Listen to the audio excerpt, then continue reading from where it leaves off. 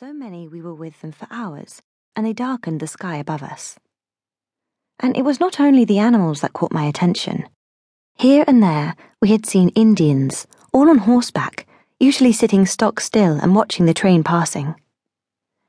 Now we were heading through the country of the southern tribe, whose name I could not spell, towards the Blackfoot territory, before skirting the edge of the Flatheads' land. Part of me quaked in fear at the idea that we would encounter Indians.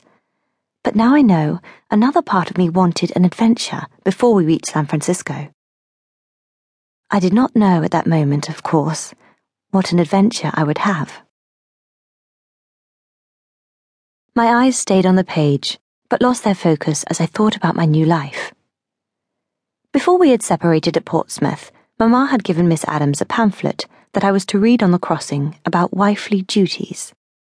I suspect she thought that, had I read it before leaving Portman Square, I may not have boarded that steamship. It spoke only of duty and tolerance. My tolerance, that is. Tolerance towards what was expressed as my marital duties and my husband's natural physical needs.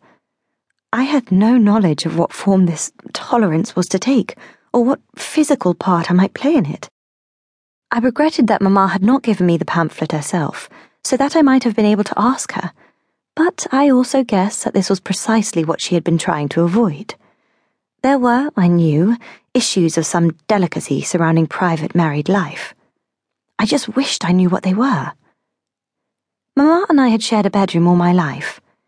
Papa had suggested the year before that I might take one of the other 6 bedrooms, but Mamma had refused, saying she required my company.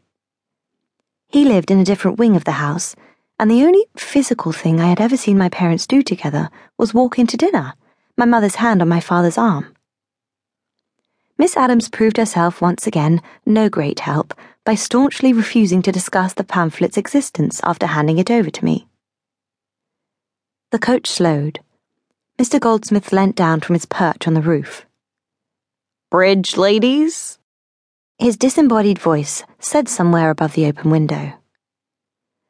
It was customary for the driver to halt the coach before a bridge, whilst one of the team jumped down and inspected it for soundness.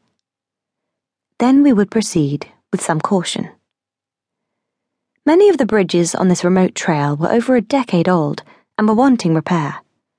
I tried to see out of the window, but Miss Adams's look of reproach meant I sat back again in my seat and turned my eyes to my book. I listened, though, as the teamster returned and spoke to the driver in his American brogue. "Looks fine. A few planks out further along, but it doesn't look like it'll cause any trouble. It's just a gulch, runoff for the glacier." The man retook his position next to the driver, and the coach lumbered forward. I studied my book. Despite my vague longing for an adventure, the bridges often frightened me. Crossing them was perilous. Most of them were only just wide enough for the coach, and took all of the skill of the driver to keep them on the rails. Fortunately, our team had come out of Chicago, and had over 20 years' experience.